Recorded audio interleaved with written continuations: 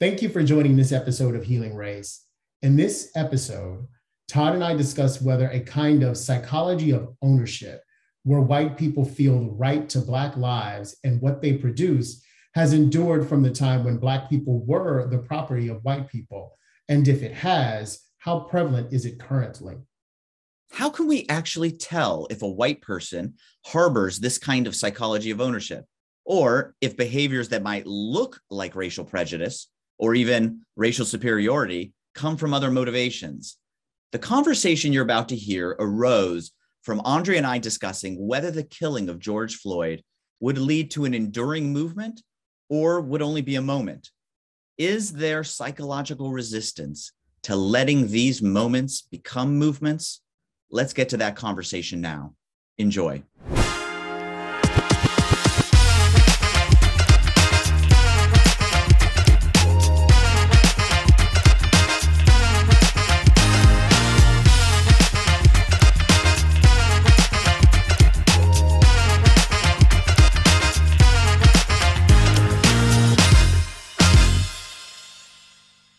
We are in a unique situation with respect to race because Black people were once the property of white people. Mm-hmm. And I want to delve into the psychology of that. And that may be really difficult for some who watch this video to hear. Yeah. We were once their property. Yeah. And when you own property, you've owned property, you feel as though you can do as you please with that property. And there's an entire framework, an entire psychology around ownership and the value you derive from that ownership. And I think one of the reasons that maybe moments struggle to become movements is with respect to race, there is a contingent of people who don't want to release that psychology. I mean, not of ownership, but the psychology of, well, what I mean by well, you are part of the group that were once owners. You're the descendant of the group that was once owners. And there is a comfort in that. Because we all know that humans rank things, right? That's human nature to rank. And you rank higher than others. Mm-hmm. And also, an entire society has been constructed to allow that rank to help you have advantage in life. Some wittingly that you know of, that you wittingly take advantage of. Others unwittingly that you just passively take advantage of by virtue of being part of a group. Sure. And when you ask people to relinquish a certain framework of thinking, especially now, I think in the clear kind of George Floyd moments, it's obvious, but it's easy to return to your safety zone of thinking about your life, especially when you feel threatened, in some smaller moment that is not a national, international, headline grabbing thing, right? Maybe a Black person gives you bad attitude or whatever at a store or cuts you off in traffic, whatever it may be.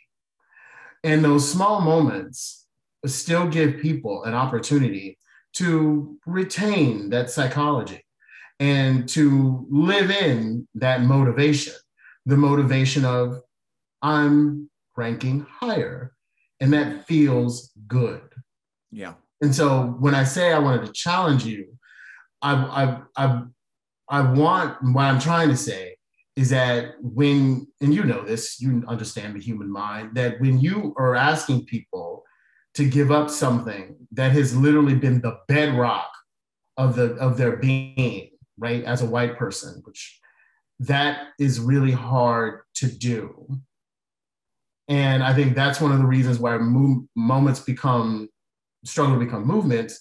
And then you have to ask yourself, okay, as maybe the white person asks his or herself, well, how much do I need to do? Like, I'm willing to alter, but do I have to radically alter my worldview all at once? Or can I evolve it over time? Yeah. Kind of like how it did with homosexuals, right? Of which I'm a part of that group. Yeah. And that's because that's another thing. I'm like, this is interesting. So At one time we were booed. Now we're on, hell, we host redecorating shows. Like, and I think I'm just using that as an analogy because it's the closest thing I know in my own life because I am gay. Yeah. But that had to evolve over time. And we live in such a young country. And a lot of people forget that the US is really young vis-a-vis a lot of these other countries. And that has grown and changed so fast that I think sometimes we step back and maybe regress a little just because we're fearful of so much change, so much alteration to a worldview at once. Does that make sense? Yeah, I think it does. So just so I'm clear, so, you said you wanted to challenge me. I'm assuming you want to get my thoughts, my responses to that. Yes. Just so that I'm clear on you said that in response to something that I shared about what I think would lead from a moment to a movement, right? And are you saying that you are skeptical about that you agree that sense of trust and that sense of benefit of the doubt? Are you saying that you? I'm saying it's fleeting. I believe it's fleeting. You believe it's fleeting because of this sense of advantage, the psychology of some kind of advantage. Yes. That kind of overcomes that ability to trust. Yes, in the smaller moments of our lives. And I believe because, in the smaller moments of our lives are when we're really challenged, right? When you have your own interaction. Yeah. And that's what I'm saying, what you just summarized. Yeah. Okay. So what I'm sensing, so I agree with you that any kind of interracial trust would need to be enduring for it to be effective, right? So, and you are saying, so what I'm hearing you say, if I'm correct, you're saying you just don't think it can be enduring because there's this other psychological dynamic that is a headwind, right? It's a in the short term, yeah. In the short term, yes. I do think there is a worry among some portion of the white population, and I'll even some substantial portion of the white population about what they'd have to give up to create greater equity. Let's talk about that. Yeah. And so, and I want to say something also on the other end of it, which is just because there are on average, so if you say on average, is a white person concerned about what they'd have to give up, that advantage of being white, it would have to be yes. Does that mean that every one of those white people feel that to a degree that it really makes a difference in their racial relationships? I would say no. I would say there's people who are low on that scale, and I would say there's people in the middle, and I'd say there's people who are really high. And my concern are the people who are really high and high-ish. But I do like to speak to slavery very specifically because of the psychology of ownership. I remember having this conversation with a Latino man a few years ago, and I said, yes, you all have the other races of people have been, discriminated against, done wrong, whatever parlance you want to use by white people. But I said, it is slightly different. I said, and I illustrated it at the time. I said, there was a day in this country, and I pointed to another friend of ours where I would have been his property. And he could have done with me whatever amused. He could have taught me to read. He could have beat the hell out of me. He could have sold me. He could have fucked me. Yeah. Whatever, because I'm his property. Yeah. And the psychology of ownership is powerful. And you're talking about something that you once owned now wants to be on your level. Mm-hmm. That's all I'm saying is that it's powerful. Yeah. And there are still undercurrents in society today. When you talk a lot about this idea of the psychology of ownership, how do you think that materializes across the white population? So let's ask a really specific question. I answer that quickly. A justification. You think I carry around a feeling of ownership over Black people? And in Well, what way, if yes, in what way does that manifest? No. I'm not in, how can I say this? Not in ownership in the sense of a bill of sale. Okay. But ownership, and stay with me here, in the sense that you have a right to my life. Whether it's to dress the way we dress, whether it's to take copyright away from our songs, whether you have an inherent right to my life. And that's what I mean when I say ownership. And it manifests itself, in my opinion, as a justification for when wrongs are done, meaning I'm justified in this and maybe a racist action or discriminatory behavior, because by virtue, I have a right to his Black life. And that's honestly what when I saw the tape of, George Floyd having the life, draining out of him, that was my overarching thought. I said, Derek Chauvin is doing this because he believes he has a right to. He can do with this, he has a right to this Black life, and he can do with it whatever he feels, even if it pleases him to end it. Yeah. That's literally what I thought during that 9 minutes. Yeah. Yeah. And I think that's probably right, that was a component of his psychology that was at play there. I guess I just don't really know that, again, this might be living in different worlds in the kind of course of our lives. I just don't think that psychology is as widespread as you think. I know it is, and I wholeheartedly categorically tell me something. I mean, and I really don't take offense to this. I want you to know, like, I want you to, I want you to be honest. What would I have done? So I can own that if I see opportunities in the world, I'm going to feel a sense of confidence to going after them. Right. And that feeling of confidence has been given extra support by the fact that I'm white. Okay. So that's something that I can own and feel is probably true to my experience. Okay. But I also know that if I were to come across a situation where I was wanting to achieve something, wanting to take advantage of some opportunity, I would feel a sense of a including when I felt that I was overstepping what was in someone else's domain, including someone who is Black. So I just don't know the degree to which I am, materializing a sense that I own whatever you as a Black person have or have created. Well, okay. You personally know because of your own makeup, your own psychology. But remember my definition of own as right to your life. So I have a right to, for example, you said, achieving something, right? And when you said college admissions came up, there are people who believe that they have a right to a space by virtue of, at a school, by virtue of being white over a Black person, even if that Black person is better qualified or, tests better, etc. Yeah. They have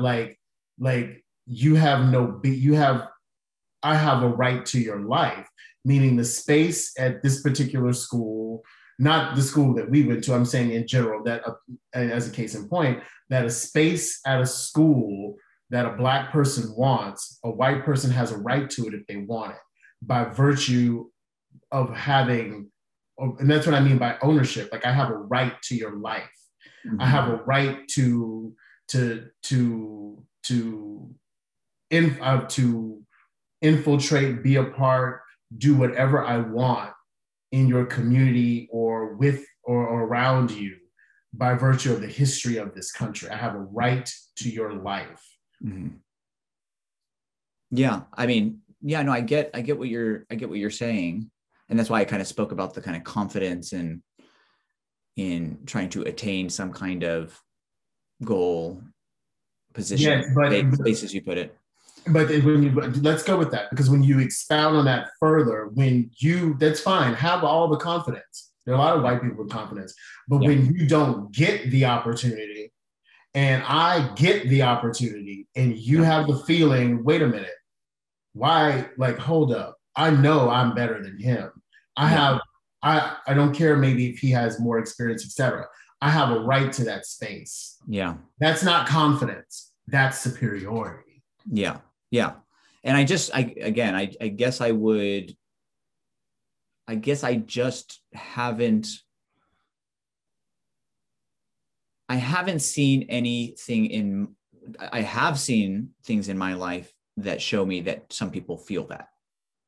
So I don't doubt that exists. And I don't even doubt that it exists more or less pretty expansively. What I am skeptical of, and I haven't seen anything in my experience or in research to suggest, is that is something that is universally felt to some major degree.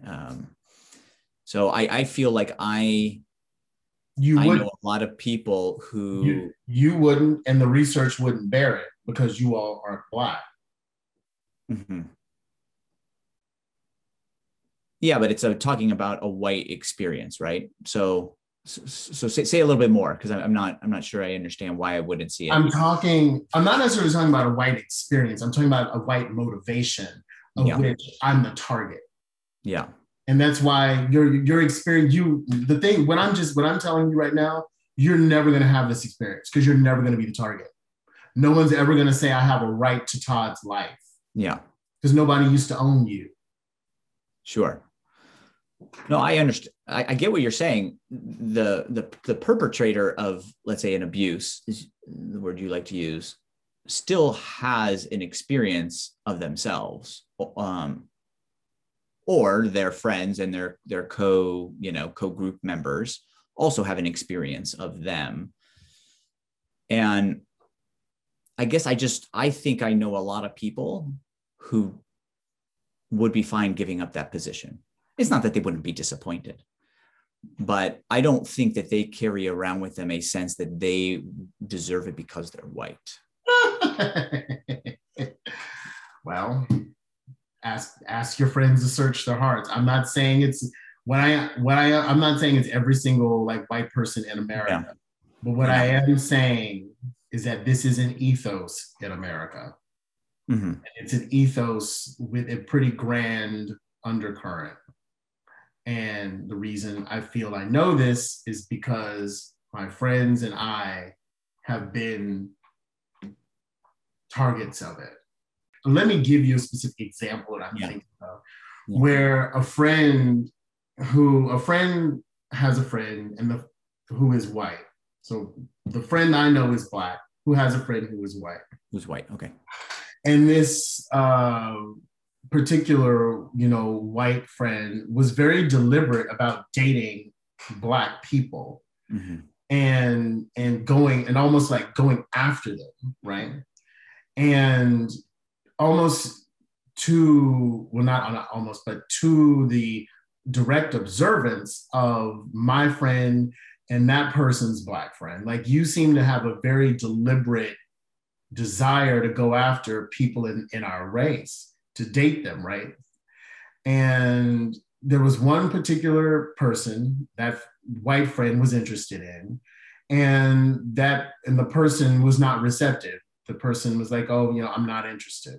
Yeah. But the non-interested party had not met the white friend, and the white friend proceeds to tell my friend, who is Black, you make sure you tell him that I'm white. Make sure you tell him, that I've seen this play out all the time. make sure make sure you emphasize that I am white, meaning by virtue of being white, that person should want me. It makes me more appealing, and I have a right to go after this person because of that white status. Mm-hmm. This happens. This is an ethos. This is a real thing. This isn't delusion. I'm not making this up. I'm not doubting that there is a sense of greater white value among white people that exists in the world, or that exists in the country, or that it exists in some, again, across a broad range of the population. So I don't doubt that at all. Go ahead. No, go ahead. Well, what I was adding to that is that giving them the self-assurance to be a part of, I don't want to use take, but that's the word that comes to mind, what they please. Yeah. Yeah, I think what I'm trying to say is I think there's a parallel to a previous part of our conversation, which is what I'm putting out there is you expressed. So let's go back to the idea of physical harm, threat of physical harm. And I expressed, based on history, right? Based on real lived experience and the experience of those people around you, I understand not only the fear and the desire to protect your physical being, I also understand how it would make you cautious and skeptical in your relationships with white people. So I get that. And that you don't know the difference. There's no way you can possibly know, at least, at the beginning, when you're first meeting somebody, which side of the ledger they're on, right? Or where on the spectrum they are, because it's usually not either or. It's, it's a spectrum of intensity of, one's feeling, one's propensity to inflict harm, across racial lines. So I understand all of that. And at the same time, I think we were able to acknowledge that there's probably a lot of white people that would not do you harm.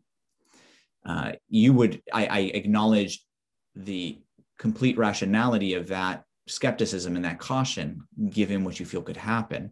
And at the same time, there are still a lot of people that wouldn't do that, who you might be skeptical of.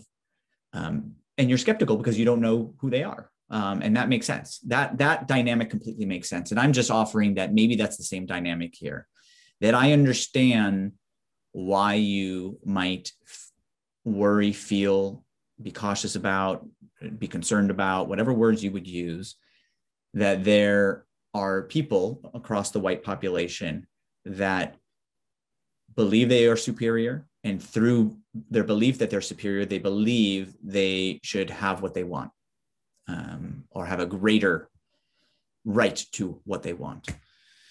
I just also think at the same time that there is a range of degrees to which that is the case for any white person. And that what I would suggest to you is there are a lot of white people who, and that's why I was using the word confidence, who, yeah, they might come off as really confident, but I don't know that. No, Todd. This is not confidence. Yeah, I'm not suggesting, I'm not suggesting that it's confidence. I know you're not talking about confidence.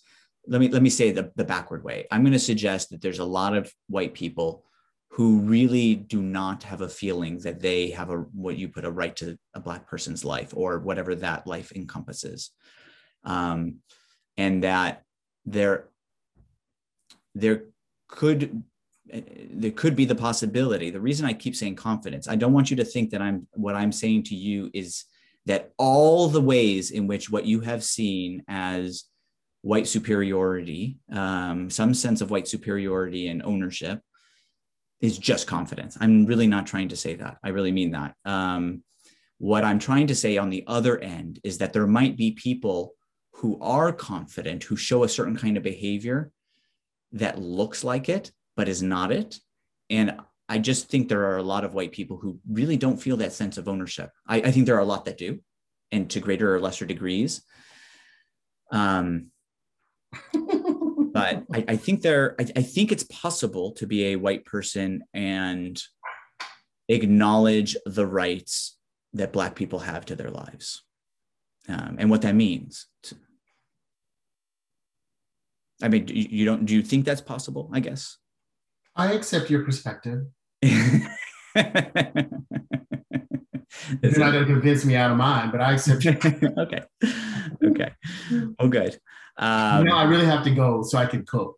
I know. Probably not the best spot to end on, but we can continue this. This has been thoroughly enjoyable. Yeah. It also makes me really glad that you're my friend. I know. That we, because what we're doing, I love these kinds of exercises, is exploring ideas, and we're giving ourselves, both the physical space, and we've cultivated a space of non-judgment. And like I just said, I didn't just say, Tom, you're crazy. I said, I accept your perspective.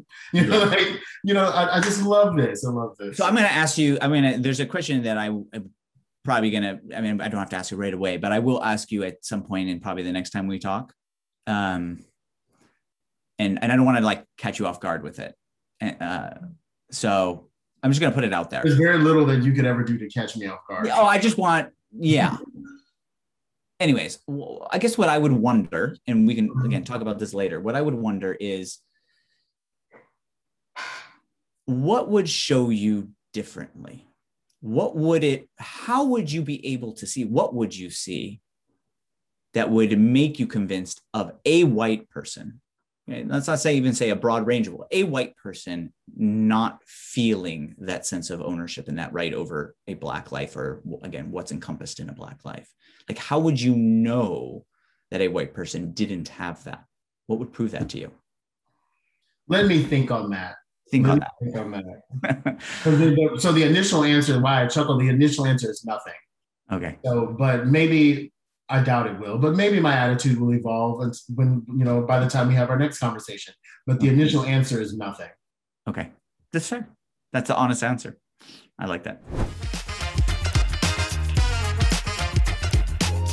Thank you for watching this episode of Healing Race, and stay with us for a scene from our next video. If you want to see more conversations like the one you just watched, please subscribe to our channel, share this video with friends and family, and like and comment on the video below. If you'd like to be a guest on one of our episodes and have an open, real conversation about race, email us at guests@healingraceshow.com. And if there are topics you think we should cover, we'd love to hear them. So please email your ideas to topics@healingraceshow.com. As always, thanks for your support. We look forward to continuing the conversation with you. Now, here's a scene from our next Healing Race. When you have one cast of people creating the playbook for how another cast of people get to live and manifest and present in this world, that's power. And all I'm saying is that the white people, like I told you before, I said they've been in charge from the day they landed on this country till today, and that is not happenstance. That's not luck. That's not being better in life. That's called, that, in my opinion, that's deliberate.